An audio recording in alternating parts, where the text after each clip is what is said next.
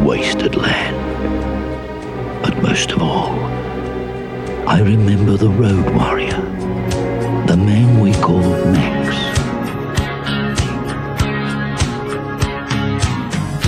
Welcome to the now playing Mad Max movie retrospective series. Oh, what a day! What a lovely day! Hosted by Jacob. I've seen the style before. Terminal psychotic. Stuart. I'm a fuel-injected suicide machine. And Arnie. A burnt-out, desolate man. A man haunted by the demons in his past. This podcast will contain detailed movie spoilers and harsh language. You can run, but you can't hide! Listener discretion is advised. But this ain't one body's tell. It's the tell of us all. And you gotta listen it and remember. Cause what you hears today, you gotta tell the newborn tomorrow. All the children say we don't need another hero. We don't need to know the way home. All we want is life beyond the Thunderdome. Today, me discuss Mad Max Beyond Thunderdome, starring Mel Gibson, Tina Turner, directed by George Miller and George Ogilvy, me Master, me Arnie, me host of Now Playing. Is this to make me blaster? It's Stuart in LA, your raggedy man. And this is the host that has word stuff from his ass to his mouth, Jacob. So here we are at the Mad Max movie that I remember actually coming out in theaters. I remember the influences of Road Warrior. This one was when I was part of the MTV generation. I saw this video on TV so often, it's what brought me in. Gotta ask, the title, Beyond Thunderdome? Do they actually go to Thunderdome and then just keep going? Yeah, I think that Thunderdome's just going to be a stop for Max, and then he's going to go even further. It did confuse me. I never saw this in theaters. I always wondered, like, was there a Mad Max that I missed? Was there Mad Max Thunderdome? And Beyond Thunderdome was the sequel to that one. It was confusing to me as a child. Oh, wow. I'd never had that thought. And that is such a really intellectual and modern way of looking at it. Because today, of course, you'd seriously think that. Everything I remember about this movie came from clips that played in the We Don't Need Another Hero video. And I remember Tina, like, strutting around in that cool One of the Living video where the camera is, like, wide angle, following her through some hall with some torches or something. Yeah, I was there. But did I ever see this movie? I don't think so. This is probably the one I've seen the most, just because it plays on cable all the time. And so, yeah, this one I'm probably the most familiar with. Doesn't make it the best one, but it's the one I've seen the most. It was the one that said Mel Gibson is a star now. I feel like up to this point, Americans didn't know Mad Max, didn't probably know Mel Gibson, but by this point, I think he was gracing the cover of People magazine as sexiest man alive. He was the first. Why was he the sexiest man alive? I knew he was the sexiest man alive. I just always chalked that up to Lethal Weapon. Who was he now to get that title? The River? Didn't you love it? He was trying to save American farms with Sissy Spacek. I don't know. He's a handsome man. He was from Australia, a place that we were romanticizing. But he was born here. Yeah, Year of Living Dangerously. I think of him as being a dramatic actor who did these crazy motorcycle movies I hadn't seen until Lethal Weapon. And then he was a super American powerhouse. But maybe it's a generational thing. If we were older, we would have known Mel from his dramas, but we only know him as an action star, which would come a little later. And this is where they finally got all the money they probably needed to do a Mad Max film. I mean, Road Warrior is a fine film. It's such a basic story, though. You need some cars that look cool, some shoulder pads, some leather Speedos, and you can tell that story. Here, they really go big. Without a doubt, whatever else I'm going to say about it is easily the best art-directed, most extreme vision. I don't think I enjoy the action more than Road Warrior, but yeah, they got money and they spend it well. It's up here on screen. But we're all impressed that Tina Turner is here, that she seems to loom larger than Mel Gibson. I gotta say, Tina Turner, I didn't know her from movies when this came out. She now, of course, famously was the acid queen in The Who's Tommy. I don't know if you've seen that movie, but she's very scary. I can see why you'd get her for a villain, but why is she in this movie in 1985? Listen, I loved Tina at this time. I didn't know about Ike and seen Tina. I didn't know about her other stuff, but when she came out with Private Dancer in 84, it rocked my house. It rocked my world. I mean, between Private Dancer, Better Be Good to Me, I Can't Stand the Rain, and of course, What's Love Got to Do with It, she was always on MTV. So I think that she was a get, both for the song and for, well, maybe not the acting, but she had acted before, as you pointed out. I would have thought they would have gone Aussie. I mean, by this point, Australian pop music was definitely breaking on American radio. In Excess, Michael Hutchins, he was made for the movies. He definitely should have been in this movie. You want the chick from Midnight Oil? Yeah, Midnight Oil, the bald guy. That guy was definitely made for it. Yeah, that 7-foot tall bald guy. Yeah. He does seem like a George Miller creation. He should be in this movie. He might have been the guy behind the hockey mask last time. We don't know. I don't know, but it just seems like, yeah, they're going for an international flair. Maybe by getting Tina, they're moving this away from Australia. I don't know. To me, this still feels like an Australian production. Yeah, they're going to the English sector of St. Louis for her. She is from St. Louis. Don't let the British accent fool you. One of the other big differences here is we got 2 directors this time. Yeah, what's that about? Well, I don't know if you noticed at the very end of this film, right before the end credits, it said for Byron. Mm-hmm. This was dedicated to Byron Kennedy, who produced the first 2 Mad Max films. Good friend of George Miller. He actually died in a helicopter crash while scouting locations for this film. Oh. And Miller was so distraught, he didn't even want to do it. And finally, George Ogilvy, who Miller knew, they split up duties. Miller was going to be in charge of the action scenes, and Ogilvy, he was going to do the dramatic stuff. I'm guessing Miller didn't want to deal with all these kids while he was mourning, because that's really what Ogilvy ended up directing, was all the stuff with the kids. So now I've got someone to blame, and I can feel better about Fury Road. Okay, good to know. I think I know where this is going. I definitely feel like there's 2 different movies in here, and so yeah, maybe it's attributable to the fact that there's 2 different people trying to tell the story. But that's interesting. We start in one place, and we definitely go in a different one, and I wasn't anticipating that. But I think we're tap dancing around the plot. Arnie, why don't you give it to him? We'll get into Beyond Thunderdome.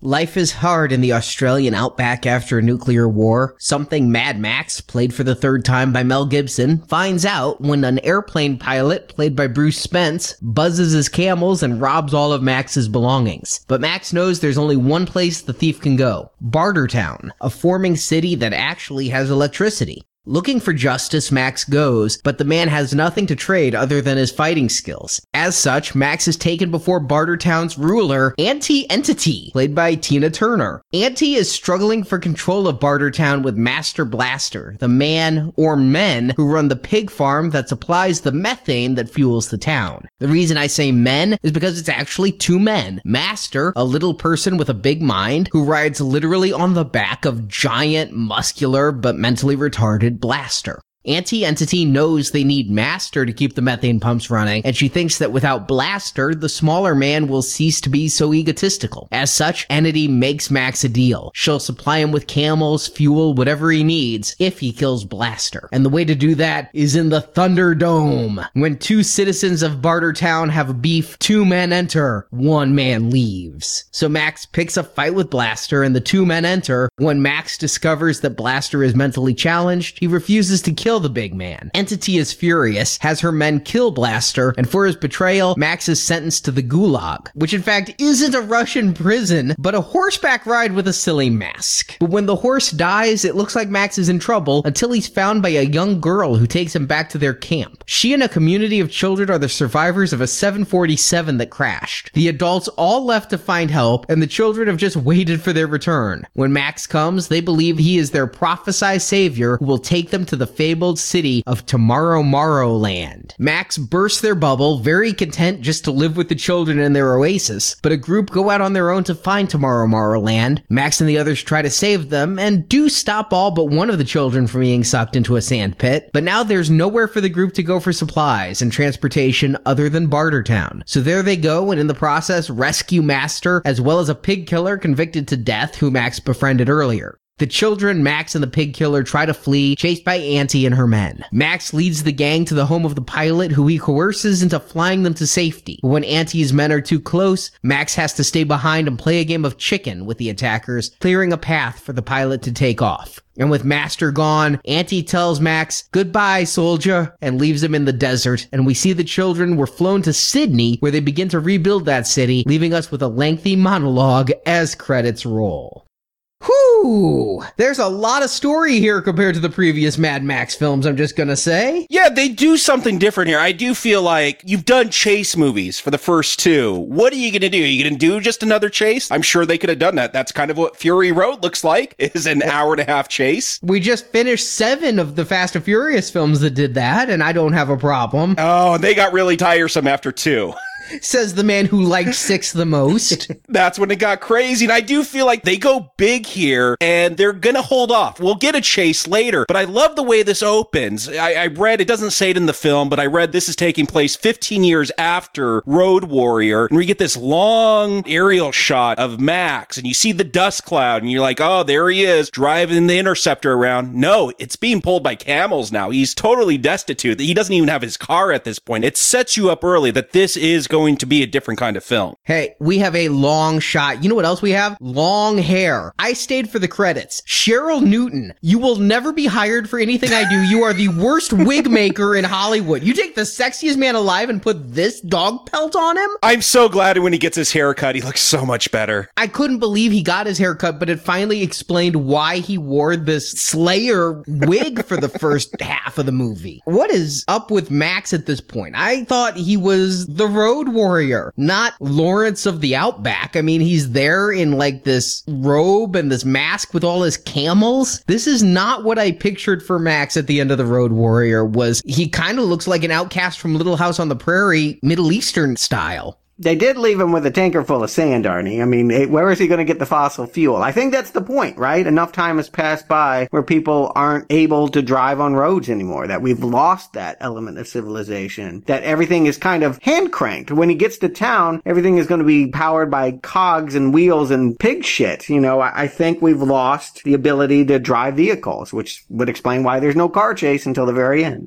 And Bruce Spence is back, and I was happy to see him, but is this the Gyro Captain back? I mean, he's flying, which would make sense for that character, but it's like he and Max don't remember each other from, you said 15 years ago, Jacob? That's what the wiki said that I read. Yeah, and this is not the feral child. I mean, for a second here, I thought that this was going to be a direct connection to maybe a few months from where they left Max, but no, I guess they just enjoy Bruce Spence and wanted to have him have a place in the story. This can't be the same Aviator. Yeah, Bruce Spence has a name this time. He's not just the captain. He's Jedediah, and there's Jedediah Jr. I can't believe they found a kid that looks like how I would imagine Bruce Spence as a little kid. Lanky and kind of awkward looking. Are we sure it's not Bruce Spence's child? It has a different last name. Kind of meaningless, but okay. But yeah, there has been debate. Is this the same character? Well, we're told in Road Warrior that character was leader of this tribe and stayed with them. No, the little kid was the... Oh, yeah, he became leader before the kid, right? Yes, he led the tribe until the kid took over. So I think this is a different character. It's Australia. You got to use Bruce Spence. So much character in that face. They give him a different look this time. Yeah, it's somewhat disconnected. I think this is a Mad Max tradition. One of the characters that was strapped to a car in Road Warrior was the actor that played Benno from the first Mad Max film. And I've read with Fury Road, Toe Cutter, or at least the actor that played Toe Cutter is coming back. So I think this is a bit of an Australian tradition, at least for the Mad Max films. Recast, same actor, different role. It was confusing, I'll just say that, because I thought we were connecting, especially having just rewatched The Road Warrior. And I tried to think, when Mad Max Beyond Thunderdome came out in 85, VHS was a pretty popular thing. It was still really expensive. It wasn't in every home for a couple more years, but people could have seen both the previous Mad Max films and then gone and seen Thunderdome. They could have made it connected if they really wanted to. It wouldn't have been that hard to write it out of continuity of we never saw him again, and if you're picking up so late, well, this is the point where they see him. But they decided they weren't doing the Road Warrior. I think that's actually the decision that's being made. Each movie feels different. The first movie feels like a vigilante movie. The second one feels like a Carpocalypse, Armageddon Western. And And this one, it's got its own feel too. Two of them, in fact. At the beginning, I feel Monty Python humor here. You know, Time Bandits, Terry Gilliam. It becomes Return of the Jedi with Ewoks later. Yes, I thought that too. I actually was pointing that out to Marjorie. I'm like, it's just the Ewoks. That's all the kids are. I have a different reference point, but maybe. We'll get there when we get there. But I think the strongest part is this opening here. I've never taken to Max, but I really do like how he falls into this situation of being a hired gun here in Bartertown. I love Bartertown. This is my favorite thing of this entire movie is Bartertown. I love its entire look. I love the people in it. I love the first thing Max sees when he gets there is a guy trying to sell him nuclear water and just doesn't give a shit. I just really like this idea that in this post-apocalyptic world, people would need to trade stuff and you could capitalize on that and make an entire city out of it. Every piece, every moment of this city is every bit as good as what I thought the last movie had. Yeah, it's a slower pace. We're seeing Max, I guess, at his lowest point here. Well, maybe not as low as when he lost his wife and child, but as a loner, he's lost his car, he's lost everything he has. And yeah, I love this Bartertown. It's like, here's some pelts. Can I get an hour with the whores? And I love the look. I love the idea. Rebuilding civilization here. It's either crazy S&M gear that the villains are wearing or crazy car crashes or just a crazy idea of the post-apocalypse. Yeah, I like things that are about a place. And so far, Mad Max hasn't really been about anything. I don't feel like it is a satire. But now I feel like we're creeping up towards social satire. I'm not sure what Bartertown is going to yield, but I know that, yeah, their queen lives in this penthouse that's like on this one little wobbly stick that you have to ride a human-manned elevator to get up, and it's all powered by these lowlifes and pig shit beneath her. I am sensing a sort of Metropolis-style social deconstruction. And I do want to call out the score here. I think this score is heads and tails better than the last two films, which were basically the same pieces of music. I love the Bartertown theme, I'll call it. It's just all percussion and just beats and drums. It just fits this feeling of these people trying to rebuild society and, yeah, using cogs and wheels. I even like when they get into that kind of rocky jazz saxophone theme. There is nothing more mid-80s than saxophone. I mean, St. Elmo's Fire, you listen to the music of that time, sax was everywhere. I loved it. I did notice, especially when the saxophone player came in Bartertown, there is a lot of sax in the score. I like it. I actually noticed the score because it goes to shit later on. It's like an opera. But in Bartertown, it's really cool. Yeah, I do wonder if they're trying to fake us out. Like when Max is taken up to see Auntie or Auntie, depending what part of the world you're from, there's saxophone playing. I'm laughing. I'm like, this has got to be a reference to that first one. I do wonder the way they zoom in on Max, like, were they trying to fake us out that maybe this is his wife? She survived. They brought her here. She's playing that saxophone. No, it's a blind Asian guy, but I do feel this is a reference to that first film with that sax playing scene. Why else would you have a sax player there besides it's the 80s? Yeah,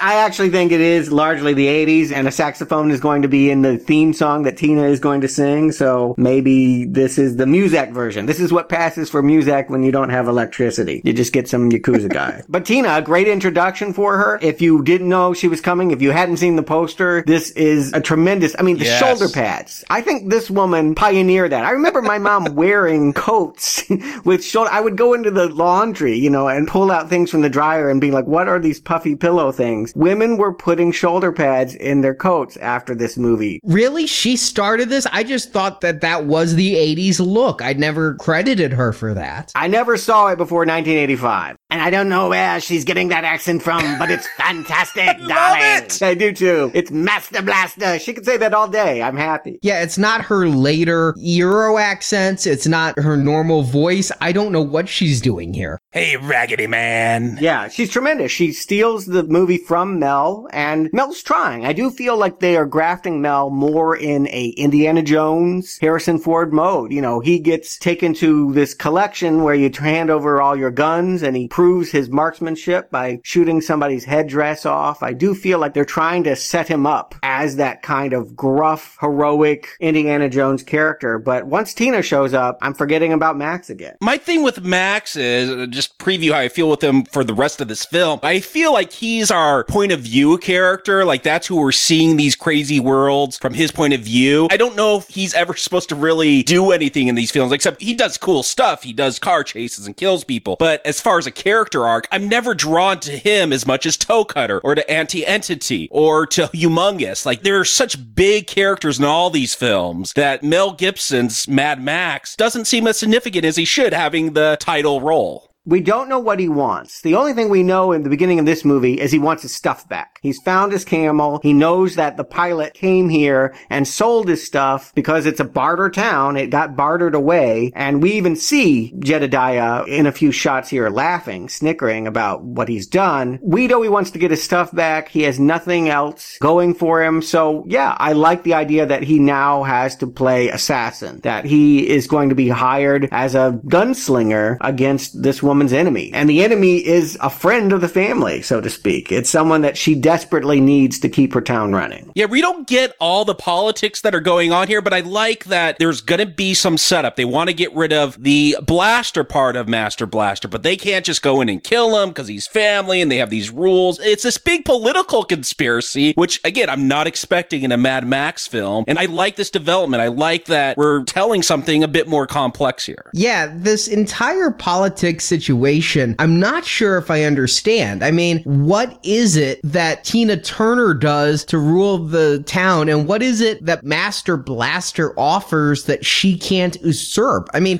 I think she has bad management skills, because as a person who runs the show, I would not allow any one person to be a nexus of knowledge. What would you do? You bring somebody in, train him as an apprentice to Master Blaster, so if something were to happen, if Master were to fall into the pig pen and be stomped. I don't know if you saw the group here in Bartertown, Arnie. I don't know how many choices they have. But Arnie, isn't Master the IT guy? I've seen this time and again in office situations. He is. He has all this knowledge that no one else knows how to do, so he can just do nothing. And they have to bow to him. That's what she resents. She would love to fire this guy. Oh, I love that scene where she has to say who rules Bartertown, and there's such humiliation in her voice and in her face. It actually hurts me to have to see Tina Turner do that. Yeah, I agree. That's what it's really about. It's petty. It's a petty grievance. There's nothing that he's doing that she wants him to stop. She just doesn't like the fact that people may respect him more, or it may secretly harbor the feeling that he's the real runner of this town. She has a nice monologue where she talks about how she came from nothing and that the nuclear war actually made her a somebody because she was able to create a town from scratch. She doesn't want that taken away. And so maybe she's paranoid, maybe she's overreacting, but she sees Master's control and his bragging and his humiliation of her over this microphone as something that is worthy of hiring a killer.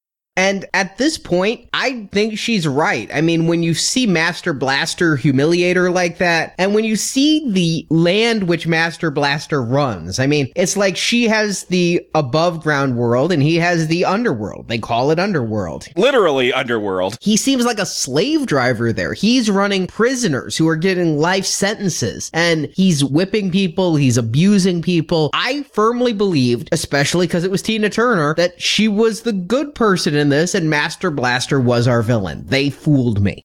First of all, I just want to give a shout out to Angelo Rosito, who is, I don't know if you've ever seen Freaks, but coined the phrase, one of us, one of us. Oh, okay. He was way back in 1932's Todd Browning's, one of his horror movies he made after Dracula. It's really worth digging up if you haven't seen it. I didn't realize it was him. Yeah, it's a classic. I didn't know that was him either, though. It's him. He's right there at where he belongs. He deserves to be in this power play. I think that they're equally scary. I believe this will end with Mad Max in charge of this town. I think he's going to inherit sheriff duties. He'll finally find a home. You've introduced him as a nomad that has nothing. I think, wrongly so, I think that both of these people are going to be taken down as they try to destroy each other. That's what I think is happening here. That Tina Turner is like the Wicked Witch of the West, and then the Freak and his muscle men are underground going to cage match. And it's all building to Thunderdome. We are going to find out that there is a way of handling disagreements in this town that prevents another nuclear war. I love the idea that we don't want things to escalate for hard feelings to harbor. So the way we handle it is by creating a gladiator ring. And the interesting thing, it's not just that it's this dome and they're going to be on giant slingshots jumping around. I love the way Thunderdome is introduced. And we're going to see this motif later when we go beyond Thunderdome. But we get maybe my favorite character in this film, Dr. Dealgood, this like announcer, and he's got to talk about shoulder pads. I love this guy. I just love the thought that when the shit goes down and the nukes hit, there's one motherfucker who's like, I need my tux. There's a sign. It's not just Thunderdome. It's Thunderdome Live. And he says, welcome to another edition. This is all being played out like these were people that were raised off television. Everything feels like, oh, we never had to go through any hard times. We sat around, we watched our television sets, and then the world went to shit. And as we're trying to rebuild it, we're reconstructing it through what we saw on television. I think it's a subtle piece of imagery that George Miller is doing here, and we'll get it more overt when we get beyond Thunderdome with the children. But Tina Turner says she was a nobody. I think she might have been Tina Turner before she's Auntie, because I love the idea that there's a code of law that's just based on rhymes. Bust the deal, spin the wheel. Only a pop star would come up with that. It's this whole world. There's a simplicity to it that just tells me this was built off of people who only know about civilization from television.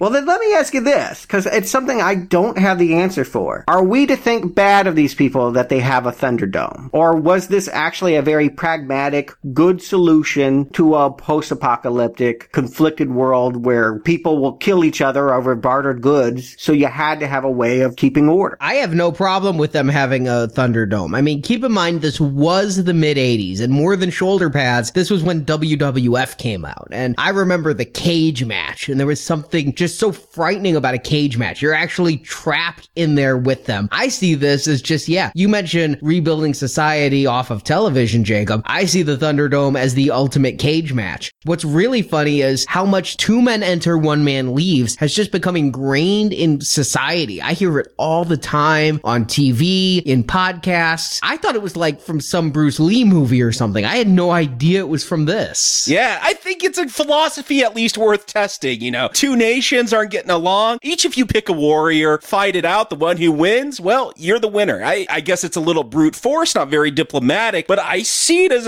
especially a post-apocalyptic world that came out of war. Sure, this would make sense. Instead of building armies and fighting and destroying the world again, have those two people that have a difference fight it out, and one of them's got to kill the other one. I think there's something personal about that. Are you willing to have a petty fight over something that is going to end up in death? It's like the Wild West, though, right? I mean, when a petty fight can end up in guns drawn at 10 paces. It's like Hollywood's version of the Wild West. But it's not a gladiator entertainment sport. I don't get the sense that they manufacture these problems to keep people pacified and not focused on real problems. Like, I believe, yeah, there's a fan base. There's people that are more than happy to supply chainsaws and cheer the people on and wait for the kill shot. But I believe that really they are trying to quell anger, and they are trying to have a civilized society by confining violence to this one crazy dome. Because Max isn't supposed to kill him here, right? I believe that originally he goes to work down shoveling shit. I think that that's where the hit is going to be. No, they spell out the rules early on, the deal that they're going to make. They can't know that Max is working for Auntie. It's got to be a fair fight. It's going to be to the death. And they have these rules how these fights are going to break out. He goes to work with the pigs and shovel pig shit because he says he wants to get a closer look. He wants to do some recon and find out what he's up against. And that's where we're going to find out, oh, blaster sensitive to high-pitched noises. So it was always going to be Thunderdome. That was just to get a sneak peek. That's my take, because as soon as they go to have a conflict, the law comes in and says to Thunderdome with you too.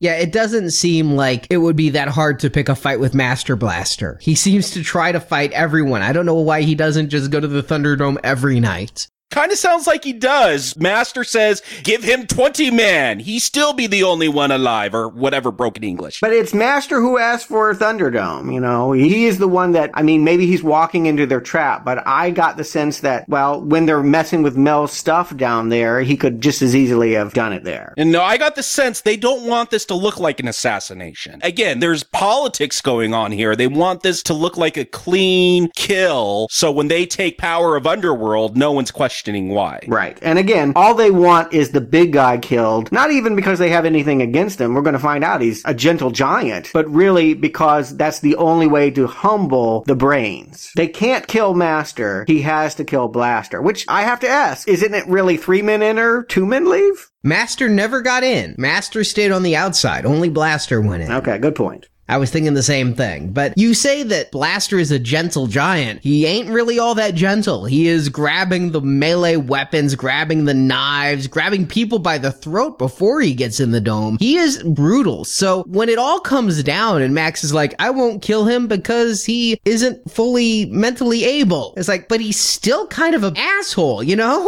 Yeah, but I mean, even in real life, if someone that's not at a certain IQ level, even if they kill someone, we don't give them the chair. That's just seen as this is a person that was easily manipulated. I get Max's reasoning why once that helmet comes off, why he doesn't want to kill him. He is fighting a child that has been steered the wrong way. I do get that. I mean, I understand his reasoning. By the same token, I'm trying to view this as a post-apocalyptic world where it's kill or be killed. And this is actually really important to this movie because we are going to, for the rest of this movie, see Master as a victim who needs to be rescued. But Master has been making Blaster the villain here. I mean, you can't have it where both of these guys are good people when they got their way through sheer brute force and intimidation. I mean, they beat people up, and if he was going in the Thunderdome quite regularly, then Blaster has killed many men. So at what point are we supposed to go, oh, he's just mentally challenged and the other one's just a little guy, so we shouldn't hate them? I think you realize that at the point you realize that this is no longer an R-rated franchise, but a PG-13 movie meant to appeal to younger audiences who are, I guess, supposed to want to see these bad guys die. They pull punches here. There's just no way around it. That, yes, we start off with some gnarly villains, and by the end of it, I don't think we're supposed to hate anyone. Yeah, we do see it in this fight in Thunderdome, which,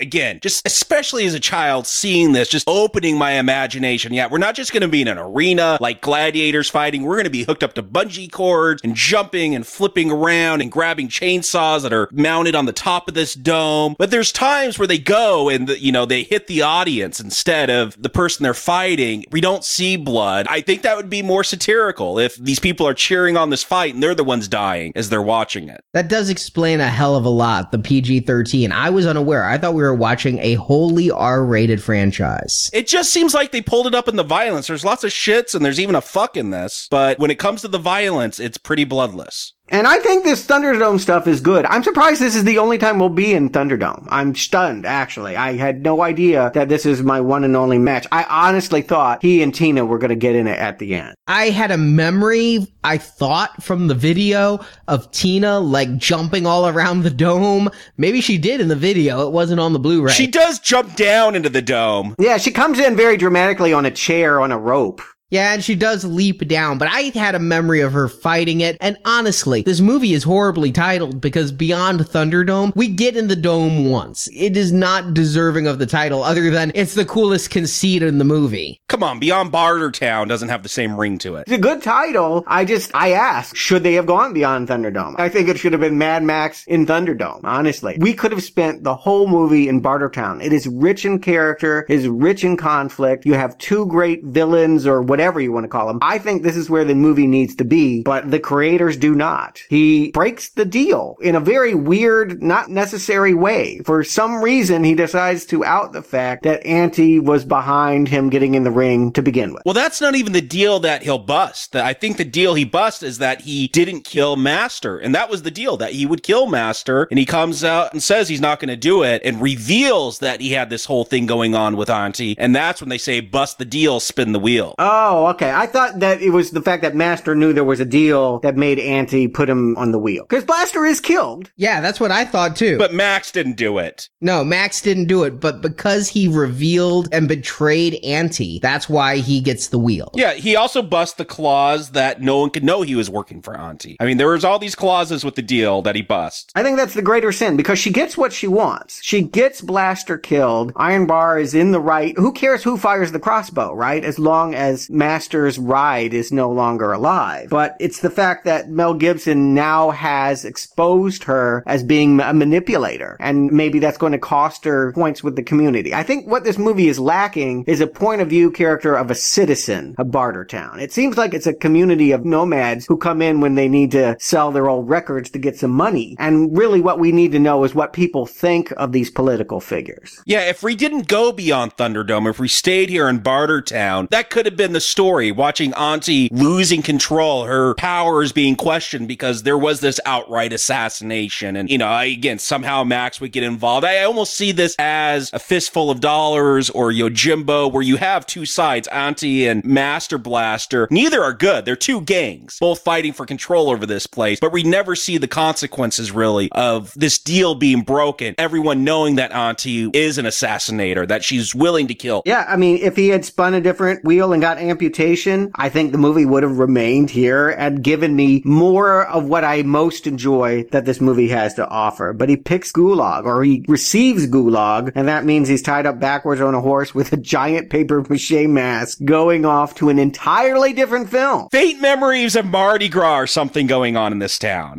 Don't they wear those at Mardi Gras? Yeah, there was a movie called Frank. I don't know if you guys saw it, but there was a very strange indie about a rock star who only wore this head. He looks like he belongs in Bartertown when he's wearing it. I'll put it that way. But he doesn't stay in Bartertown. And it's curious to me. I just didn't know that this movie was going to take this turn. I'm not going to say I don't like what happens next, but I will say this. I don't see that what happens next has anything to do with what was set up here. I'll agree with you that I don't see where it comes from, and I will say what you won't. I don't like what happens next. The moment Max gets on that horse, this movie goes down the shitter. Nothing that happens after he gets on that horse makes any sense. I need people to explain this to me. First of all, why is a ride on the horse the gulag? Well, the gulags were in Russia. I thought they were like work camps. It was essentially a concentration camp. Yeah, I did too. So why is a ride on a horse the same as a concentration camp? Well, I mean, he's being taken out to the middle of nowhere. I mean, that's Siberia. That's the reference I'm getting. You're right. It doesn't entirely make sense. He's being banished to a place he couldn't possibly live, where people are sucked into the sand if they stay still, and there's no water for miles, and hell, he's tied up. So how could he even fend for himself, even if he could find, supplies? And I think the people that have built up Bartertown, and they're going off faint memories they have. Oh yeah, Gulag, that was something that was bad. We'll name a punishment after that. I do see these as people like just trying to live off memories of what was before. All right, and then a monkey brings him water. Now, there was a monkey early on in the movie. Yeah, it was his monkey. Is this his monkey? Yeah. All his stuff is in Bartertown, and the monkey, for some reason, decided to hang out in Underworld, where Max became friends with a pig killer. They have, most of the people that are shoveling shit aren't like Max, they're prisoners. And there's this guy named Pig Killer, who actually was his co-star in Gallipoli. He's got a severe downgrade here. He's looking real bad, but he sends the monkey out with water to help him out. I gotta imagine the producers empathize with Pig Killer. Those pigs almost shut down production. There's like 400 of them. A court got involved, Australian court, and said, no, you gotta come up with some kind of sanitation, safety rules before you could continue to film this. Like, people were wearing hazmat suits. I guess pig shit really is bad for you. That was real pig shit? I mean, I got a simple solution for that. Don't actually use real pig shit. Oh my God. I don't know if it was all real, but there was enough of a concern with 400 pigs there. You get enough pigs like that, they're gonna shit. Yes. I think that's just the problem. I get you. All right. So, we're in the days before they could CGI the pigs. They had to have real livestock, and that comes with real challenges. Comes with real shit.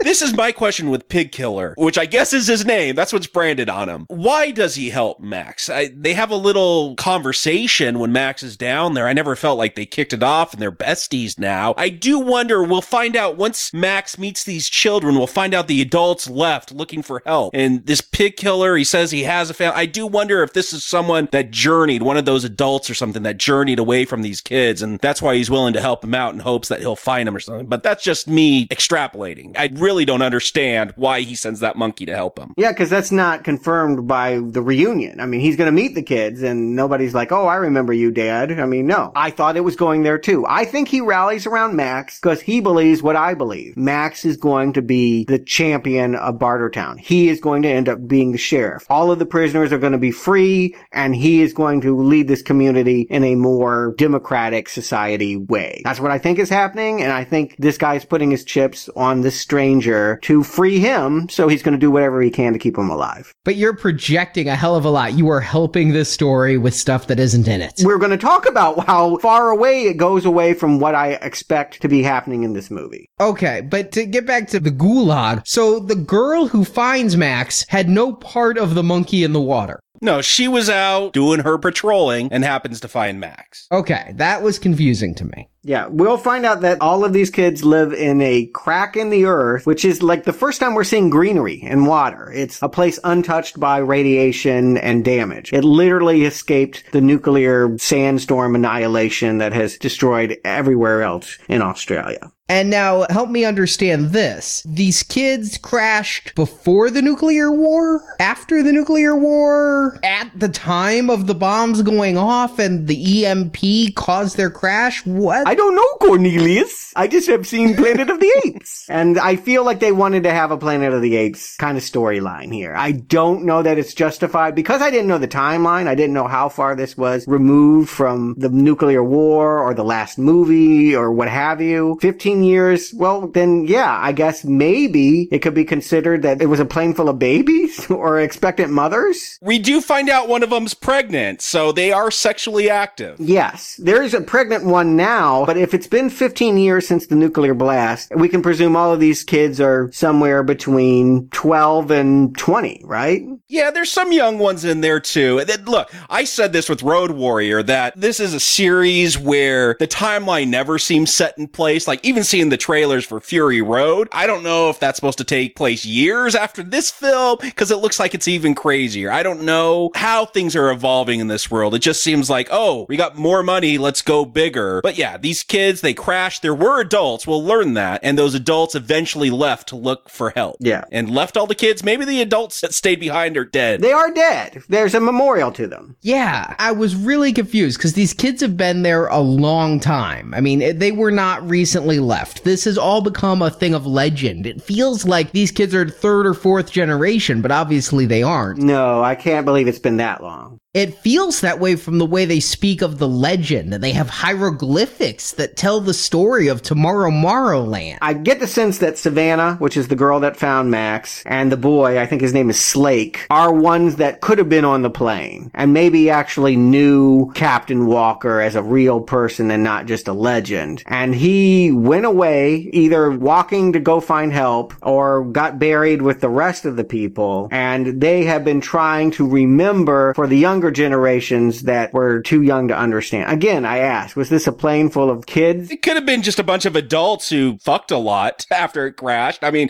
they are living in a nice paradise. A baby boom. That definitely could have happened. You could complain about these kids. I do love this whole piece of exposition about Captain Walker. Again, they're going to go into a television motif. How can you understand the exposition about Captain Walker? I rewound a couple times and I got it. But if it were one viewing in a movie theater, couldn't. I've seen this film enough to know it. I mean, they got this actual wood frame. Like, something has been passed down about television, or this is just satire. Here it becomes, again, much more obvious what they're doing. The epoxy clips, they have all this broken language. It's a game of telephone. It's been passed down over and over and over orally, and they've mixed up the words. But I do like the ideas here. I don't understand the timeline. I'll give you that. It doesn't make sense. But I do like this weird civilization. None of Miller's ideas really make sense when you think about them. Like, why would the Dogs of War dress the way they do? But it's awesome looking. And then they say, okay, all the kids, you stay here. All the adults, let's go. I didn't get the sense they all left. I thought some had died. Yeah, there was a list of like 20 or something. They show a list of the names of the adults who left to go look for help. There was a riff here. There was those who wanted to just stay, and we'll see this with Max. He wants to stay. And there's those who wanted to go out and find civilization. Again, they're only going to find a hive of scum and villainy with Bartertown. And Max warns them as much. They're the Lost Boys, right? I mean, the reference point here, the obvious one, is Peter Pan. I don't know if you guys ever saw Walkabout, but there was a really trippy early 70s movie in which two kids get stranded in the Australian outback and meet a tribesman and go on this really crazy trek. It's highly surreal. It's done by the man that made The Man Who Fell to Earth and some really trippy 70s movies. It's got actually one of the best openings I've ever seen in a movie ever. The first 3 minutes are some of the most evocative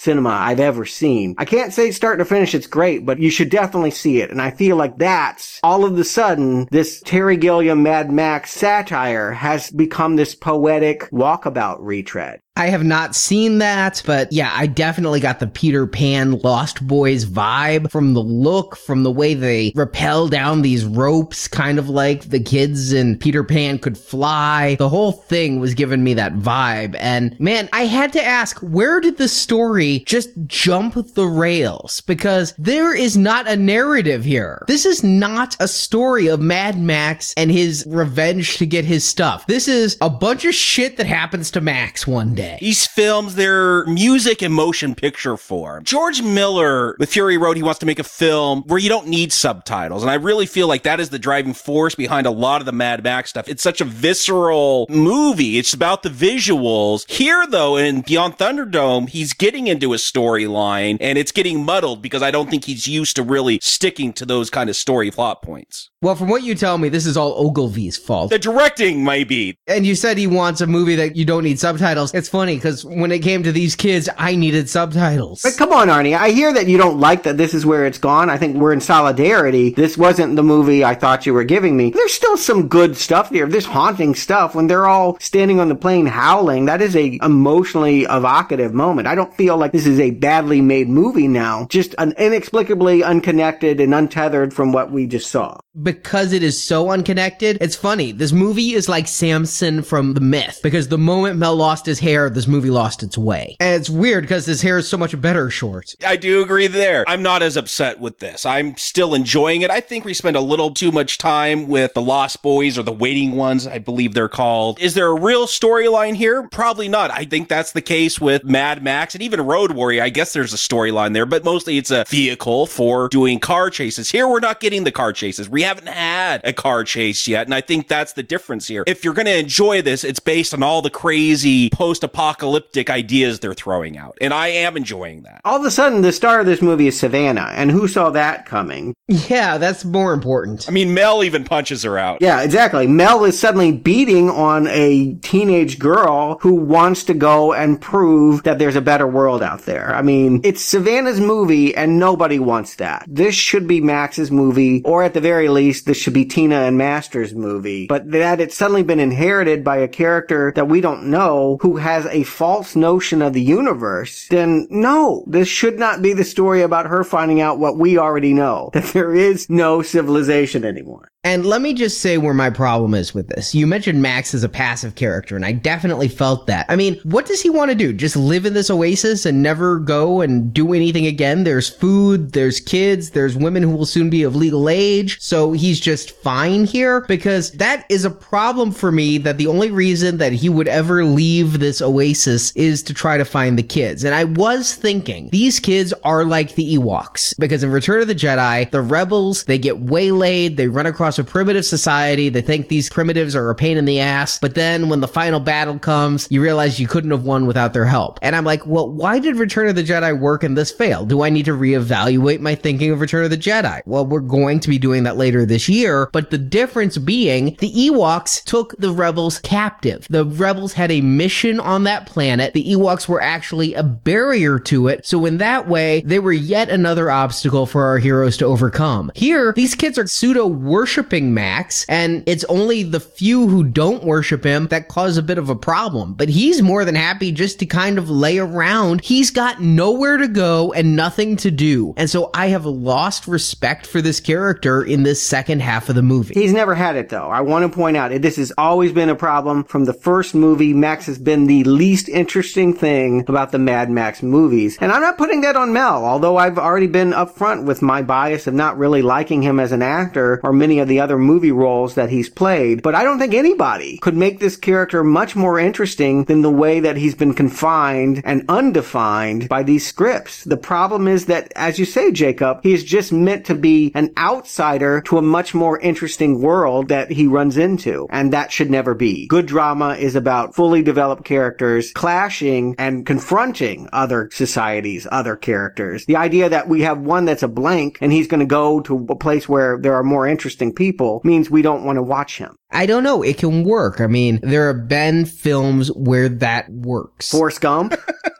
I was thinking, again, the Man with No Name trilogy, but here, this is the first time I felt this way about Max. No, I felt it throughout all these films. Yeah, it is a bigger problem here because we haven't got to the chase yet. There's only one chase, and all of this has been about politics and ideas of rebuilding society after the end of the world. Probably my biggest problem is Max, okay, I guess he has a character arc in this film that he decides to help people. That's his character arc twice. He's going to decide to go after Savannah and the other kids that followed her, and then again at the end, he's going to decide to save the children by doing another selfless act. He doesn't have much to do except play this hero role, but yeah, Max is the least interesting, and that's a huge area of improvement. Maybe they'll improve that next week. I think he goes after Savannah basically because she doesn't mind him, and I think that he becomes a person that doesn't get on the plane at the end because he doesn't want to go with the kids. I never get the sense that he wants to be a part of this community that he's helping. He's pushing them away. So yeah, it is kind of strange that he basically, at the insistence of this other child, this, I want to say Hannah Montana, but it's actually Joanna Goanna. This little child basically wakes him up and says, hey, some of our tribe has gone off into the desert to prove you wrong. Well, you know, that's a chip on his shoulder. I told you there was nothing else, goddammit, and I'm going to go and spank you. So he goes marching off to drag them back. You know, this is the woman that he punched. So I don't see it as loving. And question, do we ever see the kids that he's leaving behind again? No. We'll see him. I think they join up in Sydney, but we'll never see him in the final action scene. New people show up in Sydney, but those kids that were left, see ya. It's strange that Mel is trying to drag them back to this crack, and they just kind of forget that. I do feel something that could help this film. Make this not Max, for whatever reason, going after to save these kids from Bartertown. Make it a selfish thing. Make Bartertown, I don't know, has a shortage of water, and these kids show up with their water pouches. Auntie's going to want to find out where they're from, and they're going to invade this crack in the earth. So Max doesn't have to face off against Auntie and those people again, and that's why he's trying to rescue these kids. I think you guys are just missing the cultural time. This was the mid-'80s. Who the fuck wants a jungle when you could have a city, right? I mean, nowadays we're into conservation and, ooh, look at this little oasis. Isn't it pretty? No, you want Sydney. You want to live in the big city. You want the opera house.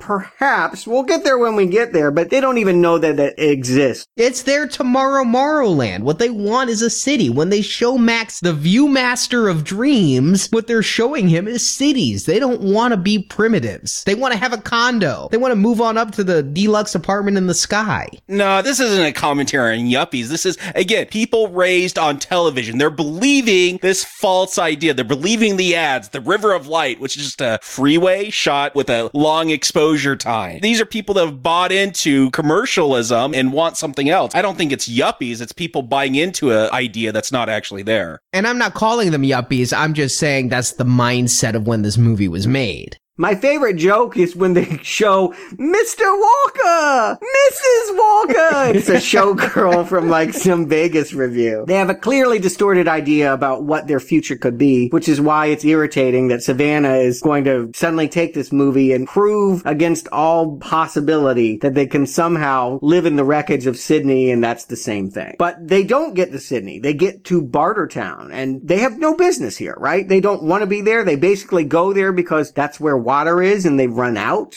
When I was doing my plot summary, I had a hell of a question mark here of why do they go there again and sneak in through the sewer and end up in a prison? Nothing makes sense. It feels like scenes are missing. Well, no, they don't have enough water to get back. They can't cross the desert again. They need to get home. They see lights. They know they can get there. They're not sure they can turn around and get home. I think they've lost their bearings. What I needed to see in this Bartertown scene is if Savannah is the new main character, that she recognizes that this this isn't Morrow Morrowland. That when she sees the pig shit, when she sees the way people are living and treating each other, when she sees Thunderdome, hey, would it be crazy to have one more Thunderdome scene? She realizes and abandons that dream of Morrow Morrowland. What you forget, though, Stuart, is that there's kids involved in these scenes, which means the other George is directing. And this almost feels like now we've gone into Goonies territory. We're going to be writing down food troughs. I don't even understand the action in Underworld here. Max is like, we got to get Master. I'm not sure why. Maybe he could fix his car. I don't even think Master's the one that gets the train going. I think that's Pig Killer. So I'm not sure why he wants to get Master, how he could help him out. This whole scene is just like a rescue scene of Master. Like, Master is being abused now, and even though he was a total dick, let's save him. That's our whole mission. Even though I've got a whole bunch of kids, let's also rescue Master, and if the Pig Killer wants to come too, okay. He's got a skill. I think you want to take Master along, not because you like him or feel sorry for him, but because he can find power. He can generate power from poop. If you're going to be that Machiavellian about it, you take Master, then you turn around and say to Auntie, hey, give me all the shit you promised and I give you Master. No, this is a rescue mission for reasons I don't know. Well, it ends up being that way. It ends up feeling very muddled. And again, I didn't know that we were going to leave Bartertown again or destroy it.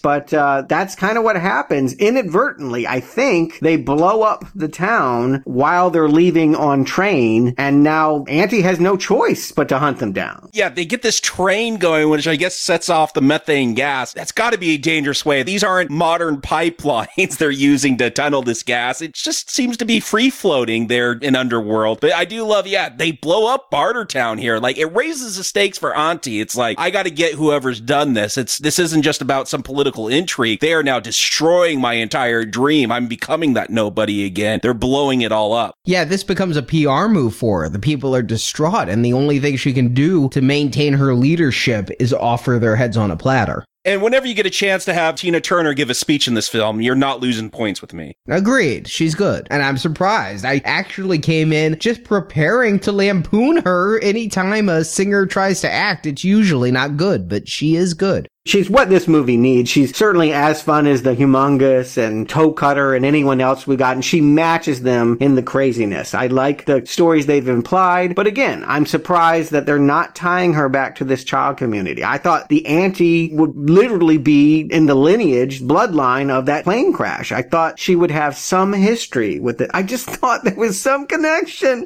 between the first part of the movie and the second. It is a stunner, but I don't care. It's a Mad Max movie. We've waited 75 minutes, and finally we're going to get what Mad Max movies do best, and that is a big old dune buggy chase. And they're going to up it this time. We've seen cars chase each other. We've seen a semi-truck. Now we're going to get a train, an actual train. Like, there would be times where they're shooting this film and they're like, oh crap, we got to clear the tracks. A real train is coming down. It sounds like they did this real indie style. It's like, even if they have money now, they're still acting like they're teenagers without permits running on the roads at 125 miles an hour. They had permits, but I guess they didn't have enough money to build their own track. I do feel like once we get the engines revving, any ill will that I had about where we've gone and where we're going kind of goes away. I mean, how can you beat a cowhide car, really? I'm glad they had that so I could recognize which car was the good guy in it. You know, I'm like, that's just a cool car design. Oh, it's a visual cue. Thank you. I do believe that's the reason it's there. It also gave me a crazy theory that once things simmer down, Speed Racer, that is the eventual future of this universe. I mean, they had cowboy car racers. It all seems connected to me. I agree. This chase is spectacular. And as thirsty as Mel was in the desert when the monkey brought him water, that's how I feel when this chase finally comes, because I've sat through an hour and a half of this, and really I enjoyed Bartertown, but it wasn't nearly as exciting as the rest. It just had great art direction and concept. And then after the Morrowland detour, this is water to a dehydrating man for me. I've never been dehydrated, but I do feel like George Miller, this is what he does. I think, Jacob, you pointed it out, is like what he is most gifted at is channeling visual, non-dialogue driven action movie. He should just make action movies all the time. He shouldn't write the scripts. He shouldn't be involved in characters. But Miller is at his best here. I mean, this is where he belongs. He doesn't need to try and make commentary. It's not what he wants to do with his characters. He doesn't even want characters. He wants chaos, and he's great at it. Again, he's doing a train this time and characters crawling all over the train. These cars are even souped up. I guess they're running off methane because it doesn't appear oil or gasoline exists anymore, but these things got huge jet turbines connected to them. Like, he is up the ante in every film. No pun intended. I really like when the skeleton kid, I think his name's Screw Loose or whatever, like he gets his own car and it drives in front of the train. I mean, there's some great stunt works with children, or what presumably the stunt people look like children. I do love he doesn't get the driving. He pulls that frying pan and he figures that's steering it for a while. But Tina Turner did drive her car. I doubt she was doing any of the dangerous moves, but she did drive her own vehicle in this, and she said they were very hard to control. I was already giving her props for this movie, but if she was actually out on a non-road driving that crazy-ass vehicle, that's, wow, hats off. I would have never done that. Never. I love the way it looks. I mean, just above the way the action is staged, the way Tina Turner steps in front of that window and the people are coming in from every side, all the camera angles, that crazy guy who just seems to be unable to die, the one with the kabuki mask like hanging above his head. Iron Bar. Okay, him. It does become a little Wile E. Coyote. I've never gotten that level of broad comedy out of Mad Max before. Yeah, when he's laying on the front of the train, like screaming, that is a Wile E. Coyote moment. And when he's hanging from the bar and doing like the legs up, jumping everything. I mean, there's a lot of silly cartoon humor with him, but it's looking great and it's a really fun scene. That ends with a train robbery done by little Jedediah Jr. I do love the way that kid just,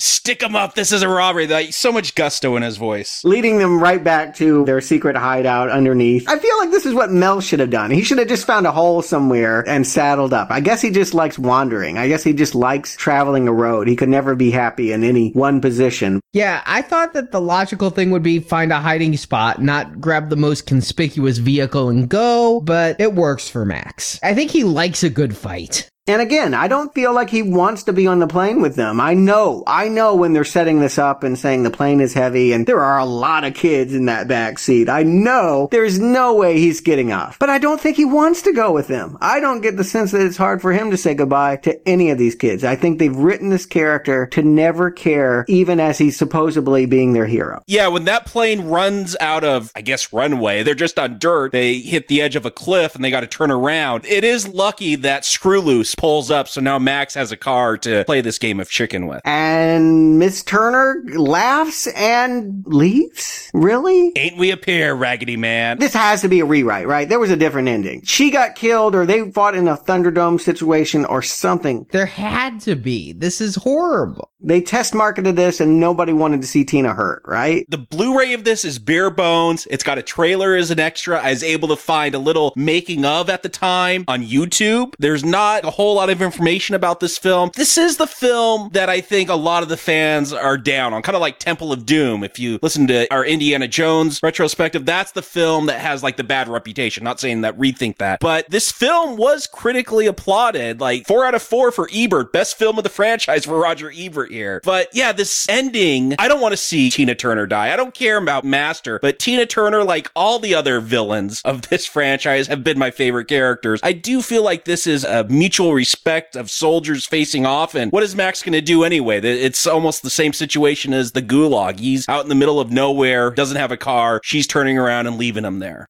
Yeah, it's a cheat though. I mean, we wanted a conflict. And particularly knowing, I mean, I guess we wouldn't have known it at the time, but knowing that Mel Gibson is never going to play this role again, you wanted him to find a home, right? We wanted to have him find that closure and to find a place that he could hang his hat. I did not want that. Really? Okay. Really, because I like him as a wandering badass. I don't want to see him neutered and domesticated again. This is the movie I came to see. This is the hero I came to witness. I don't want to see him find a home and just hang it up. Although I don't know that they thought they were necessarily coming back. Did they, Jacob? I mean, did they know this was the end of their trilogy at the time, or did they think there might be Mad Max 4, 5, and 6? I don't know if George Miller at the time, again, he had lost one of his friends because of this film. film, I don't think he was thinking about, oh, we'll do another one. He probably wanted to move on by this time. And he did. He would make other movies, and there was always talk, Arnie. There was always talk about a Mad Max sequel from 1986 on, but it would take 30 years and different people to see it happen. They do have an ending. This ending isn't about Max, though. They try to wrap up this world, give it somewhat of a happy ending. Max may be wandering somewhere, but these children, or at least some of the children, have flown off with Jedediah, and they've relit Sydney. They've got lights going. I don't know. Seeing the Sydney Opera House is not the same thing as the Statue of Liberty in the sand. Oh, you're such an American. They're trying to find that moment of like, oh, the differences in Planet of the Apes, we had no idea they were on Earth. Here, we know very well that the kids are wrong to think that civilization is waiting on another planet. We know what they're going to find in the wasteland. True. My problem with this wasn't that the kids went to Sydney. I liked the thought that they were the ones who were going to start rebuilding a society in a real city and not a barter town. You know, they're bringing in other people who come. But my issue is, isn't this the exact same ending of the last movie? A kid grew up and they started a new society and they monologued about how they owe it to Max and they never saw him again. I mean, this was just a retread to me. I don't know that it's a problem, but yes, it is all the same notes we saw before because it gives some kind of ending to a movie that is ending very abruptly and not in the way I anticipated. And this feels more like a closure to the trilogy. Yeah, sure. The people from that oil town, they went off, they started the Northern Tribe. It still sounds very tribal. Here it does feel like we have moved on past the apocalypse. Like here is the hope of civilization. I didn't get that feeling at the end of The Road Warrior. Well, let's see how good your feeling was.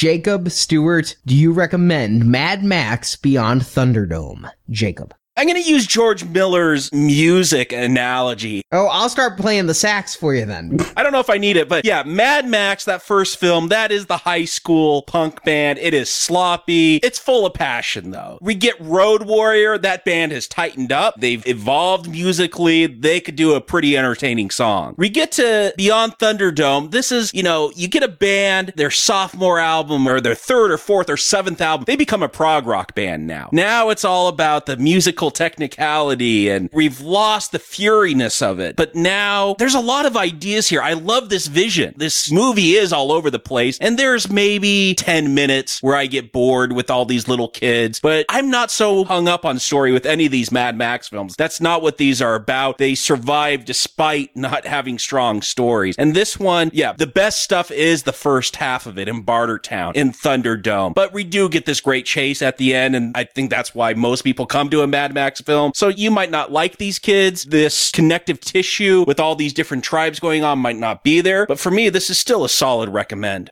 Stewart. Yeah, I'm going to take my cue from the theme song as well. We don't need another hero. It's a good thing. We're not going to get one. They don't fix Max. I've had this problem with Max. I have just adjusting my expectations now to realize that Miller cares about a post-apocalyptic, chaotic society. And who presents that to us, who our entry point into that is not his focus. And it should have been. I mean, I think I would like this trilogy a whole lot more if I liked Max more. But I do like this movie. I'm still stunned at the schism of this movie. I feel like it would be better as two completely separate movies, but I like both of them. I like the kids. I like the Bartertown. I just don't see that they mesh well together. And it's strange to me how it comes together and doesn't come together here in the climax. But you called this a very consistent trilogy. I agree with you. The disappointment is I still haven't found one I love. I'm going to recommend Green Arrow this, but it is not the emerald bright green arrow that I know I want to give and feel like maybe I will next week. But so far, I have been kind of mild on this franchise. I love the vision. I love the passion. I love the bad guys. But I still can't quite love the science fiction movie. And I'm waiting to see if maybe that will change. And I came out of watching this movie a couple days ago and preparing for this podcast, and I was a little undecided, but it felt pretty sure that this was going to be a weak red arrow. marrow. I mean, the children's section of this is toxic, and my enjoyment of watching this movie plummeted. And while I do enjoy the chase at the end, it just didn't bring my enjoyment of the overall film back. It felt like way too little, way too late, and happening for unexplained reasons. But as I sat with the film for a couple days, I do really like Bartertown. I like Thunderdome. I like the melee combat between Max and Master Blaster. Is this the first instance of wire fu? We see the wires. I was thinking that too. This is wire fu before they had the technology to remove the wires. Yeah, I like a lot of things there. So because of the direction, because of that chase at the end, I'm gonna go weak recommend. I do enjoy enough of this movie that I would revisit it, but man, that entire third half hour is just so detrimental to the enjoyment of this film. I'll give George Miller the pass. George Ogilvy, I'm gonna have just a blood vendetta against for the rest of my life for what he did to the Mad Max saga then. Of the three Mel Gibson films, this is the one I enjoyed least, and I really thought that would be Mad Max. Well, we're still one more. I'm not going to rank them yet. Again, I'm very optimistic. When I see these trailers, when I see other Tom Hardy movies, I feel like this is it, man. It's taken George Miller his entire life to build up to this point. He's done great moments before, but this could be the great Mad Max movie. Jacob, you've been promising me this whole time.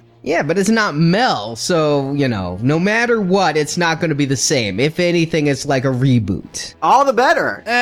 Again, Mel hasn't been the draw for me. I think we've all said that. Max here and Mel hasn't done much for us, so I don't mind the change. Yeah, I didn't like Bane, his character on Bane, but Tom Hardy's a great actor, and he's done great work. Locke, I think he's going to own the screen next week. Well, we will find out next week. And don't forget, in between now and Fury Road, our gold donation series is starting. It's going to lead up to Jurassic World, starting with Westworld. I know that that's going to be an HBO TV series pretty soon, but what is that movie, Stuart? Yeah, it is the first draft of Jurassic Park. Michael Crichton authored the book Jurassic Park, but a decade and a half before, he was an aspiring film director who told about an amusement park that went crazy because it was populated by killer gunslinging robots. So I saw the movie once in childhood, and we'll be revisiting with both of you guys, I assume you're newbies, this Friday. Yep, so we will talk to you then, and then back next week with Fury Road. So thank you for listening, and now we live on only in your memories. There has been too much violence, too much pain. Just walk away, and I spare you lives. Just walk away, and there will be an end to the horror. Thank you for listening to this episode of Now Playing, and we hope you've enjoyed this episode of the Mad Max Movie Retrospective. Where is she taking them? I want them back! Come back to NowPlayingPodcast.com each week for another Mad Max review, culminating with the review of the new film Mad Max Fury Road. We're gonna stay here. And we're gonna live a long time, and we're gonna be thankful. Right? Also at NowPlayingPodcast.com, you can find reviews of hundreds of other films, including the Avengers films, Blade Runner, Minority Report, the RoboCop series, and more. Want to get through this? Let's go! You can also follow Now Playing on Facebook, Twitter, and Google+, where we post announcements of new episodes, and where the hosts post movie mini-reviews. Links to our social media pages are at NowPlayingPodcast.com. This is my family. I'm not going to leave these people. I'm staying. See exclusive videos and interviews on the Now Playing Podcast YouTube channel. You can find the link on our homepage. Where there was despair, now there's hope. Now Playing is an independent podcast with no sponsors or ads. It's donations from listeners like you that keep Now Playing on the air. I got skills I can trade in. Sorry, the brothel's full. You can give money by clicking the support link at the top of NowPlayingPodcast.com. Anything you say? Anything I say. What a wonderful philosophy you have. Now Playing is edited by Heath, Anthony, Steven, Alex, and Arnie. Up to my armpits in blood and shit. Now playing credit narration by Brock. He's got word stuff from his ass to his mouth. The movie discussed in this podcast and the music used are the property of their copyright holders, and no infringement is intended. What's a little fallout, huh? Have a nice day! The opinions expressed on Now Playing are those of the individual hosts and may not reflect the opinion of Venganza Media Incorporated. You've seen it, you've heard it, and you're still asking questions. Now Playing is a Venganza Media production, copyright 2015, all rights reserved, and no part of this show may be reproduced, repurposed, or redistributed without the written permission of Venganza Media Incorporated.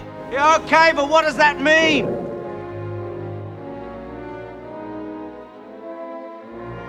And so began the journey north to safety, to our place in the sun. We traveled far beyond the reach of men and machines. And the Road Warrior, that was the last we ever saw of him. He lives now, only in my memories.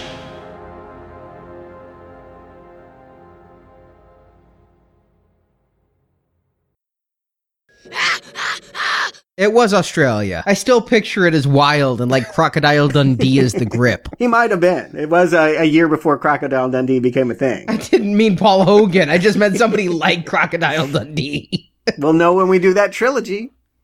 Ooh. What? Nobody wants to see him in Hollywood? Right after Police Academy? Didn't he go to Los Angeles? He did, and I've seen it.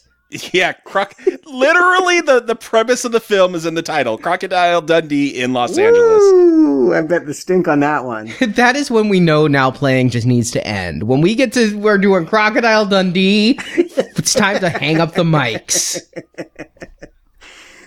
Oh, no, but come on, the reboot's coming. Is it? Oh, please, no. No, it's gotta be, right? I mean, every other feels reboot is. that way. Yeah, we'll get to Crocodile Dundee right after Chris Police Pratt! We'll get Chris Pratt. He's not He's Australian. doing Doesn't everything. matter. No, Chris he's the Pratt. new Gutenberg for Police Academy, right? What? He should be the new Gutenberg in Police Academy. There should never be a new Gutenberg of anything. You can't recreate the Goot. And then back next week with Thunder Road. Fury Road. This was Thunderdome. But the man has nothing to offer. Dupe. Damn. Dupe. Okay, now you're into one of my secrets. When I do Books and Nachos, I just say dupe and say it again. So when I'm listening to it, I hear dupe, and then I know that's an edit point. Oh, okay. I've never heard you do that No, before. you've never done that to us. No, I just recorded the fucking long walk for 4 hours last night, so it's in my head. If I'm reading and I fuck up, I say dupe. You could have covered yourself. I mean, one of these people might have been named Dupe. I don't know. I really had trouble this one. The language in this one, when we get to the kids, I don't know what anyone's saying. I almost turned on subtitles.